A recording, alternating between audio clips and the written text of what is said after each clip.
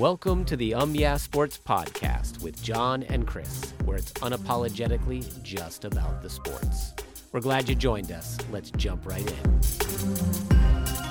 Hey there, how's it going? It's going well. How are you? I'm fantastic. And this is the Wednesday, January 12th episode of the Yeah Sports Podcast. We have got some stuff to talk about. That national championship game did not go To plan. the way that we thought it would. Yeah, Or for anybody probably thought it would. Georgia fans knew that was probably going to happen, or hopefully Not it was like going to happen. that. I mean, that was like the final score, which is obviously misleading. Compare, if you watch the game, Right. It's the score makes it sound like it was just an absolute blowout, but that's not kind of how it evolved. But it was a good game. It was a great game until like the fourth quarter when Alabama dropped the ball a little bit. I mean, interceptions, pick six, which Alabama had a chance. I until didn't the pick feel six, like Bryce had a great game. I mean, neither team had a great game until the very end. I think because no one really scored a touchdown until late third quarter, early fourth quarter, and then they just went punch for punch. Yeah. And all Alabama fans are going to be throwing around the whole Williams injury, no Mechie, no Williams, no star players, everything like that. And that is a problem, but it's mostly the fact that they were trying to rush down the field in a short period of time, and they just didn't have the pieces, they didn't have the time, they just looked all out of sorts. Georgia was getting their way like that entire drive when they were trying to march downfield, and then he made an error or bad throw, which led to a pick six, which that's the reason why the score looks bad, because the pick six padded the whole thing. It did. When in reality, it was like a one-score game until the very, very last second. Yep. And that's how games usually are. Teams get a nice little pick or whatever, and that makes it look different. But, yeah, like you said, it just started out, I think, like the first... It just felt so slow. First 5 or 6 scores were field goals. Yeah, and I guess I was expecting, like, a lot more offense. I think we would have gotten sides. it if we had that, if Alabama had the pieces. If Williams was in the game for the extended period of time, we would have a different outcome. Georgia was just the more healthy team going throughout the entire game. Plus, during those last few drives for Georgia, Alabama's defense didn't look the same. It started out really well. Third quarter, it was good, and then the fourth quarter, it dropped off basically completely when they got those few touchdown passes for Georgia. But I expected, and I think you did too, to have at least a couple touchdowns in the first half at least. Yeah. I wasn't expecting it to wait until when it did. And, it's just how I was like, when I was watching the game, I'm like, it's going to end up being a game by 3 points, because right now no team can do anything with the football, and it's all been field goals the entire time. That's what Vegas expected. That's what Vegas expected. But also, like, the amount of, like, near turnovers at the beginning of the game for Stenson and then also Bryce, where they thought it was the fumble, and then Stenson ran out of the pocket and dropped the football. So they kind of started off sloppy, and then it was just about whoever got clean things up first and who made the least mistakes. And in the end, Georgia made the least mistakes in the game. But, no one really even pictured that being even a possibility. I don't think people were going on the whole Georgia train at that point. But, it was probably a fun game to go to, especially at that end. If you're a Georgia fan, you were hyped up about what went down there. But also, like, it seemed like Georgia was a completely different team first half to second half. Because in the first half, it looked like Alabama had more dominance than Georgia did, and then in the second half, Georgia established the dominance. But, if they didn't score a touchdown in the playoffs, it would have been no SEC team let up a touchdown. But both defenses played really well basically the entire game. That's why they only had field goals for most of the game. But, it was interesting, to say the least. Yeah. The second half was way more fun than the first half, so if you tuned in on the second half, you missed nothing in the first half other than really slow. I think the first half lasted like 2 hours. Yeah, it did feel that way. I think it literally did. It actually did. I think the game itself was nearly 4 hours long. Wow. And the first half, I think, was about half that, because it was all field goals and commercial breaks. Yeah. So, but yeah, I always like a good football game. Not really that biased in college football, but still fun to watch. Yeah, it was. All right. So we have a whole slate of playoffs coming up, including the, is it the first ever Monday Night Football playoff game? I believe it is, actually. Okay. I think so. I think that just got established. I'm all for getting more days with playoff football Absolutely. in them. So I'm all for it. That's good. There's quite a few coaches that didn't get to go to the playoffs this year, and a number of them were fired. Yes. Oftentimes, it seems like in this current iteration of the NFL, a couple of bad seasons is enough for you to lose your job. It is 2 years really enough time for a coach to prove themselves? It depends on where you're going to. Like, I think during the whole thing with the Browns multiple years back where they're getting rid of coaches after a year. Yeah. That wasn't right because they can't do anything, right? Because when you draft players and you bring them in through free agency and you trade players and you get what you want, it's going to take multiple years to build chemistry. It's going to take multiple years to put the exact game plan you want, get the coaches you want. It just takes time. It's a business like anything else, and you got to put the right pieces around you to succeed, and that takes more usually than 1 to 2 years. Now, a lot of owners are expecting a win-now culture, like let's just get wins, and if not, we're going to get a guy that can get wins. The issue with that is either that guy won't want to go to your team because he's not going to have enough time to figure things out and he just wants to stay with the winning culture he's already in, or B, he'll go there and he'll sink his career because he doesn't have enough time to fix things up, and then he looks like he absolutely flopped as an NFL head coach, and then he has to try to put the pieces back together. But I think as far as the Giants are concerned, I think that's one coach that maybe they were on the front edge of something, but I don't think that team was a little bit kind of having its own share of issues. But guys like the Dolphins, they were fine. They were a few tweaks away from being good for the near future. Yeah, they let him go pretty late in the season. And then they got into the playoffs, I think, last season. And so they've been fine throughout the season. They got good pieces. Tua might have been a little bit of an issue. That's a different story. But I don't know about releasing him there. Matt Nagy, I guess he hasn't had a whole lot of success, and we've been talking about the fact that they need to move on at this point. But it just seems like, even before this season, the Jets let go of their head coach. The Falcons, what was the team? The Anthony Lynn got fired from the Chargers after like one season, and the Chargers didn't even look like that bad of a team. And then they're like, okay, moving on to the next guy. So what's ended up happening is you get this weird situation where coaches are disposable. It's just like, fix things up for me right now, and I'll let you stay. But if you can't, and it's taking longer than I expected it to, you'll probably be gone. And that's what we've seen. It's not even head coaches. It's assistant coaches. It's offensive coordinators. It's defensive coordinators. It's position group coaches. Carolina is a case in point of that. They've gotten rid of pretty much every coach in their in their organization except the head coach, who they're like, maybe he's gone, maybe not. Also, like, I feel like it's out of the blue, the fact that Mike Zimmer was fired. Like, I didn't think his team was doing that bad that he deserved to be fired.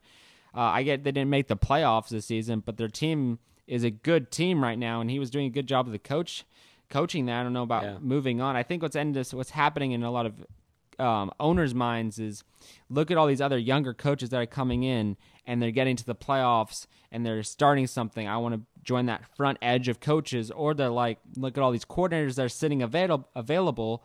Let's get our hands and see if we can pull a guy in and see if they can start things up. But if I was a offensive coordinator, defensive coordinator, position group guy for the Cowboys, the Bucks, the Chiefs, the Rams, the Chargers, anywhere like that, I would be like, no, I don't want the head coaching job right now, because right now you have not established that you're going to keep guys for an extended period of time, and I don't know if I'm going to be safe in that environment as far as, do I have a job stability? Right now I do. So why would I go to your team and probably get scrutinized by the fan base over and over again? The owner claims he has the back of the coaches, but then he gets rid of them pretty quickly.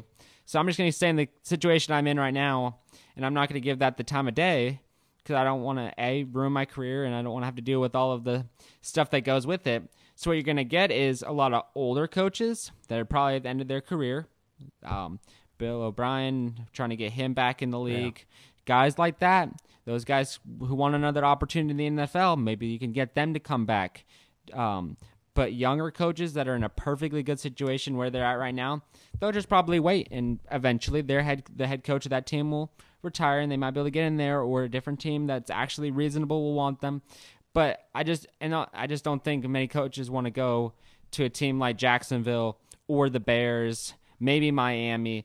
But if they're just getting kind of passed up like this, I just don't think that's necessary. And then for the second point, can you prove yourself in 2 years? No, you can't.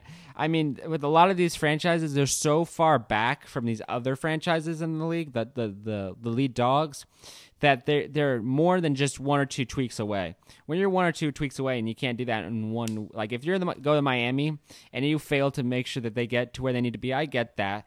But if you're going to a team like the Jaguars, who are in desperate need of a good coach that can turn things around and get things where they need to be for a long period of time, and you just let them go immediately, it's just not going to work for your team and for anything to turn around. I mean, most of the time, unless the last coach that was just there gets them to the point that they're about to succeed, and then they fire him, and then you come in, then you can make success. But it has to be at least three years tops, and then you can see that's enough of a sample size. But 1 to 2 years and just letting them go, it just seems like you don't really care about the coach, and you're just win now, and that's just not the reality of what the NFL is at right now. But we also saw a lot of, this time around, it's not just coaches getting fired, it's GMs getting fired. And they want a new GM. So they kind of just like, they're not even like fire coaches over and over again. They're like, clean house, get a guy in that can start from scratch, get us to where they need to be, and then rebuild. So this wave of next coaches and GMs might have a bit more stability than coaches prior, because they're coming in with a new GM, meaning the GM might be a little more merciful with the coach, kind of get things going, and they might have an extra little bit of time. But the way it's at right now needs to be changed, because you're going to scare away a lot of coaches that are going to be good NFL head coaches, because you're not giving them enough time, and they don't think it's enough. It's too much risk without enough reward with the way you're giving it to them right now. Yeah, makes sense. So let's move to the NBA for a minute. So going into this season, the Lakers, the big three, there was a lot of hype around them, and the fact that they could be championship bound this year if everyone's able to stay healthy as they work their way through the long NBA season.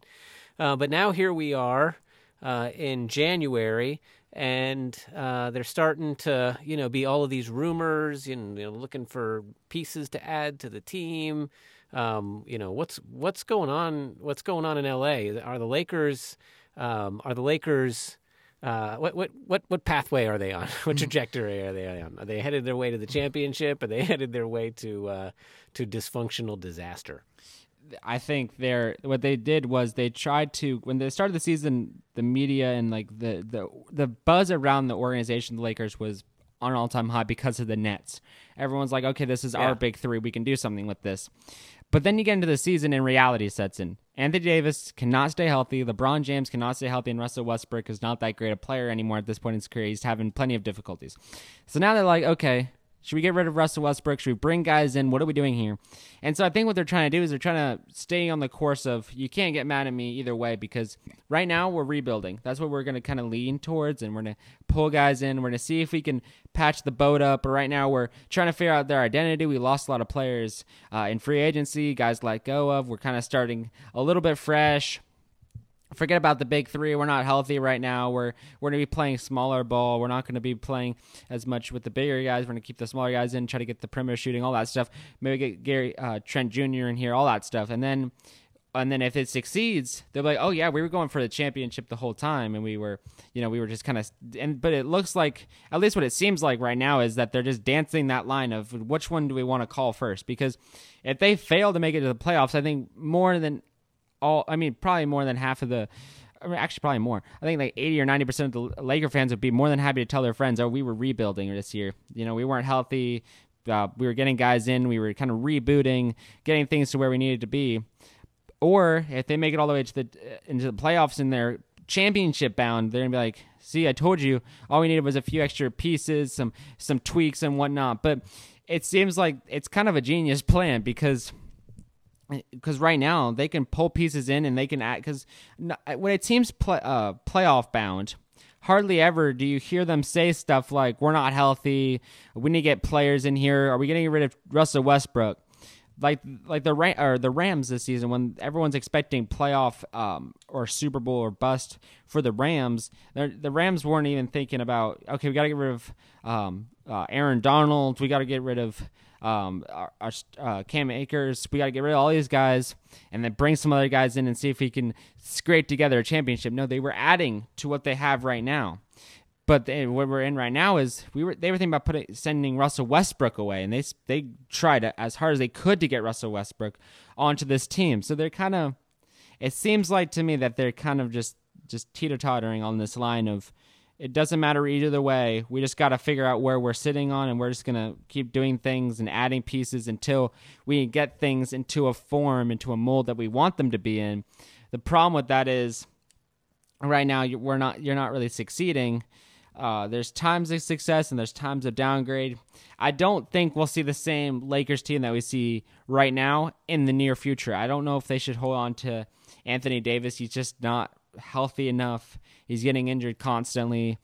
I mean, a lot of these Laker guys, this is like a one-time deal, it would seem like, because why would they keep most of these guys? Because they're in the back part of their career. Russell Westbrook probably won't be there. Anthony Davis probably won't be here. So if they're trying to do this like playoff championship / rebuild, they're doing it correctly is what I'd say there, because what they're doing, like I mentioned, is they're getting all these pieces as a rebuild, but they're also saying that these pieces can and will help us win a championship if we get all the way there. Because Gary Trent can do good things. We saw him in Portland. He made success there. And now at Toronto, he's turning heads. So that's good. And so they have the pieces to succeed, but these pieces won't be there next season. So they can pretend they're going for this championship crown, but I imagine behind the scenes, the conversations aren't like, yes, we're going to win the championship. We're in perfect position to succeed. All these players are healthy and well, and we have nothing to worry about. They're probably more like Russell Westbrook's having a lot of turnovers, struggling. Anthony Davis can't stay healthy. We need to get guys into our locker room that can try to make it look like we're not sinking ship. But in reality, they're kind of more on that edge. But, I mean, because it's hard to live up to that expectation, especially with the type of team they have. I think it was unrealistic to expect a big three out of the Lakers, especially with the pieces that are the big three. The big three of the Nets was Irving, it was Durant, it was Harden. These guys aren't at the same age of their career or part of their career that LeBron James and Anthony Davis and Russell Westbrook are in. Russell Westbrook probably is in more of that area with Harden, but Anthony Davis and LeBron James are kind of getting up there in the age, and they gotta, and it was kind of dumb to expect anything other than what to expect when basketball players get to that sort of age. But it would seem like to me they are closer to a rebuild than they are to a championship, and it seems like the organization knows that, but the fan base wants to keep going on this high that they experienced at the beginning of the season. Yeah. So they're just going to keep going. Like, yes, we're going championship, but we're actually rebuilding, and we'll see you in a couple years in the championship. Right. All right. Okay. Well, let's jump back over to the NFL. As we talked about a moment ago, the playoffs are coming this weekend, and I know you have been spending time sort of analyzing the various matchups, and I think on Friday you intend to spend most of the episode covering, I guess, a couple of the games, and sort of in preview of that, you'd like to go ahead and break down the Los Angeles Rams versus the Arizona Cardinal game in preview. So what do you think? Yeah, so as you mentioned, I've been spending a significant amount of time watching the last 3 games that each team's played, plus any matches that they played against each other. In Arizona, and the Rams have spent 2 games this season against each other. The first one wasn't great. The second one was better.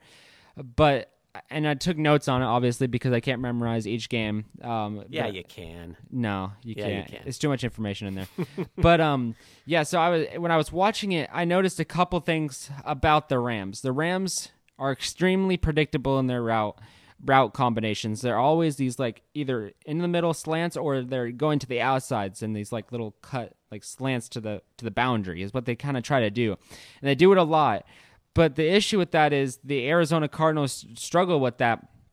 And so what I was thinking is it's pretty easy to beat this type of route combination. I don't think that the Arizona Cardinals should be playing man coverage on it, because I just don't think that will help them all that much. They got to be playing zone coverage and having guys in the flat waiting for the Rams players to cut across their face and then carrying and then try to break it up.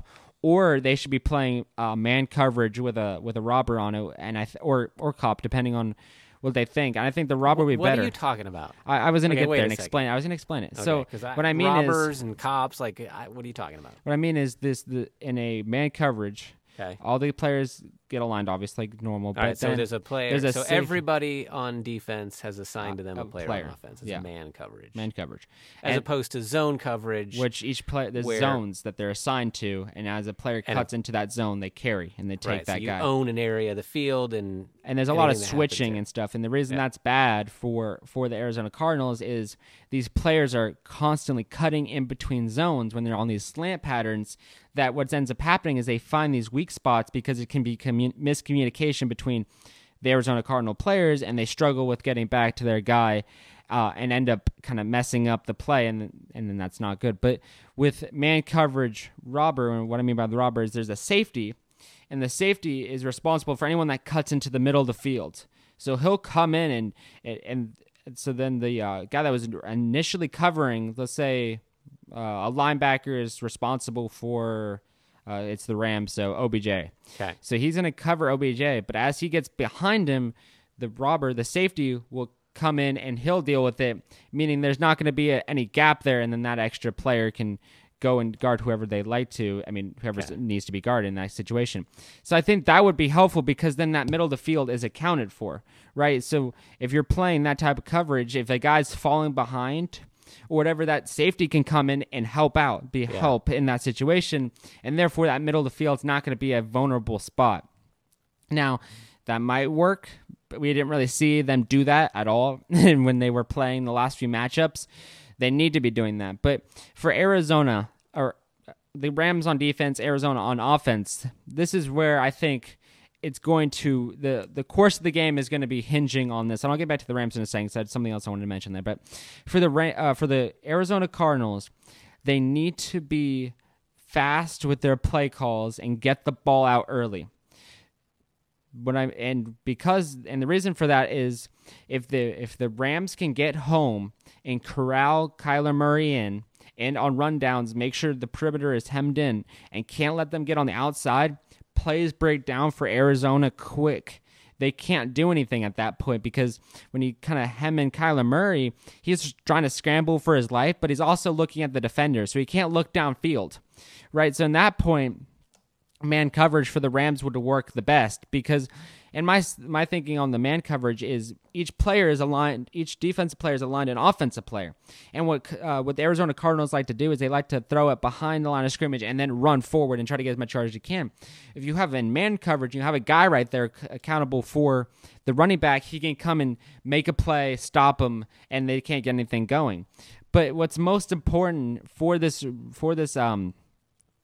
Rams team is to get at Kyler Murray quick and get at him fast, because when you get to him, he can't get as much done. And so I also think zone coverage is bad for the Rams, which is kind of the exact opposite I mentioned for the Arizona Cardinals. And the reason I think it's bad for the Rams is when you're playing zone, like I mentioned, there's little holes where there's not a guy responsible for that spot. And so that what can end up happening is Arizona's really good at finding those little holes and getting there and turning it into a bigger play. And then the guys are scrambling to get him. And a lot of times these guys are taller, or in Zach Ertz's case, bigger and taller than these guys. So it takes a lot more guys to bring him down, therefore sacrificing more yards. With man coverage, each guy's responsible for a certain guy, which then stops them from being able to make those big plays. You just got to make the tackle, and then have some help. But they got to make sure they're doing that. In the run game for the Arizona Cardinals, like I mentioned, they've got to come in and they got to hit James Conner early. If they can get to him and corral him and keep him hemmed in, it works every time, and the run game becomes basically non-existent. But what we saw with in the 49ers game is what ends up happening is they start doing that, and then they all of a sudden just trailed off, and they were playing zone coverage, which was completely wrong against 49ers. But my point is the same thing can happen with this Arizona team.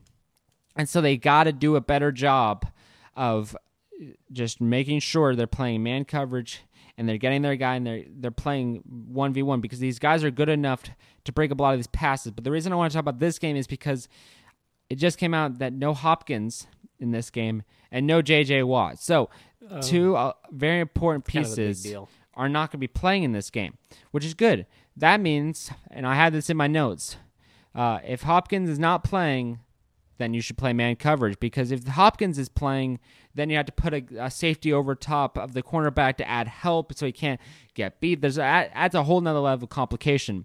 But when it's just A.J. Green and Kirk as your two main guys and James Conner and Zach Ertz, play man coverage because you can definitely meet these guys and stop them, get Kyler Murray out of his rhythm. Now, I wanted to switch back one more time to the Arizona Cardinals being on defense and the Rams being on offense.